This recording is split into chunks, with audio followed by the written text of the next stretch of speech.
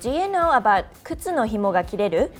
靴の紐が切れる means a shoestring snapping. In Japan, it's believed that it's a sign of bad luck if your shoestring breaks when you leave home. It's because there is a custom of cutting the thong of their zori, the Japanese sandals, and throwing them away after attending a person's funeral. 日本人が靴を履くようになってからは、この迷信は草履の鼻緒から靴の紐に変わった。Since Japanese people became accustomed to wearing shoes, this superstition about zori thong snapping was shifted to a shoestring snapping.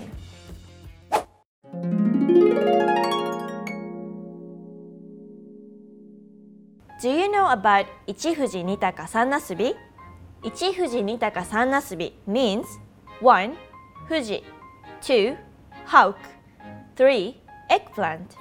In Japan, it's believed that if you have a New Year's dream of Mount Fuji, a hawk, and an eggplant, you will have good luck through the year.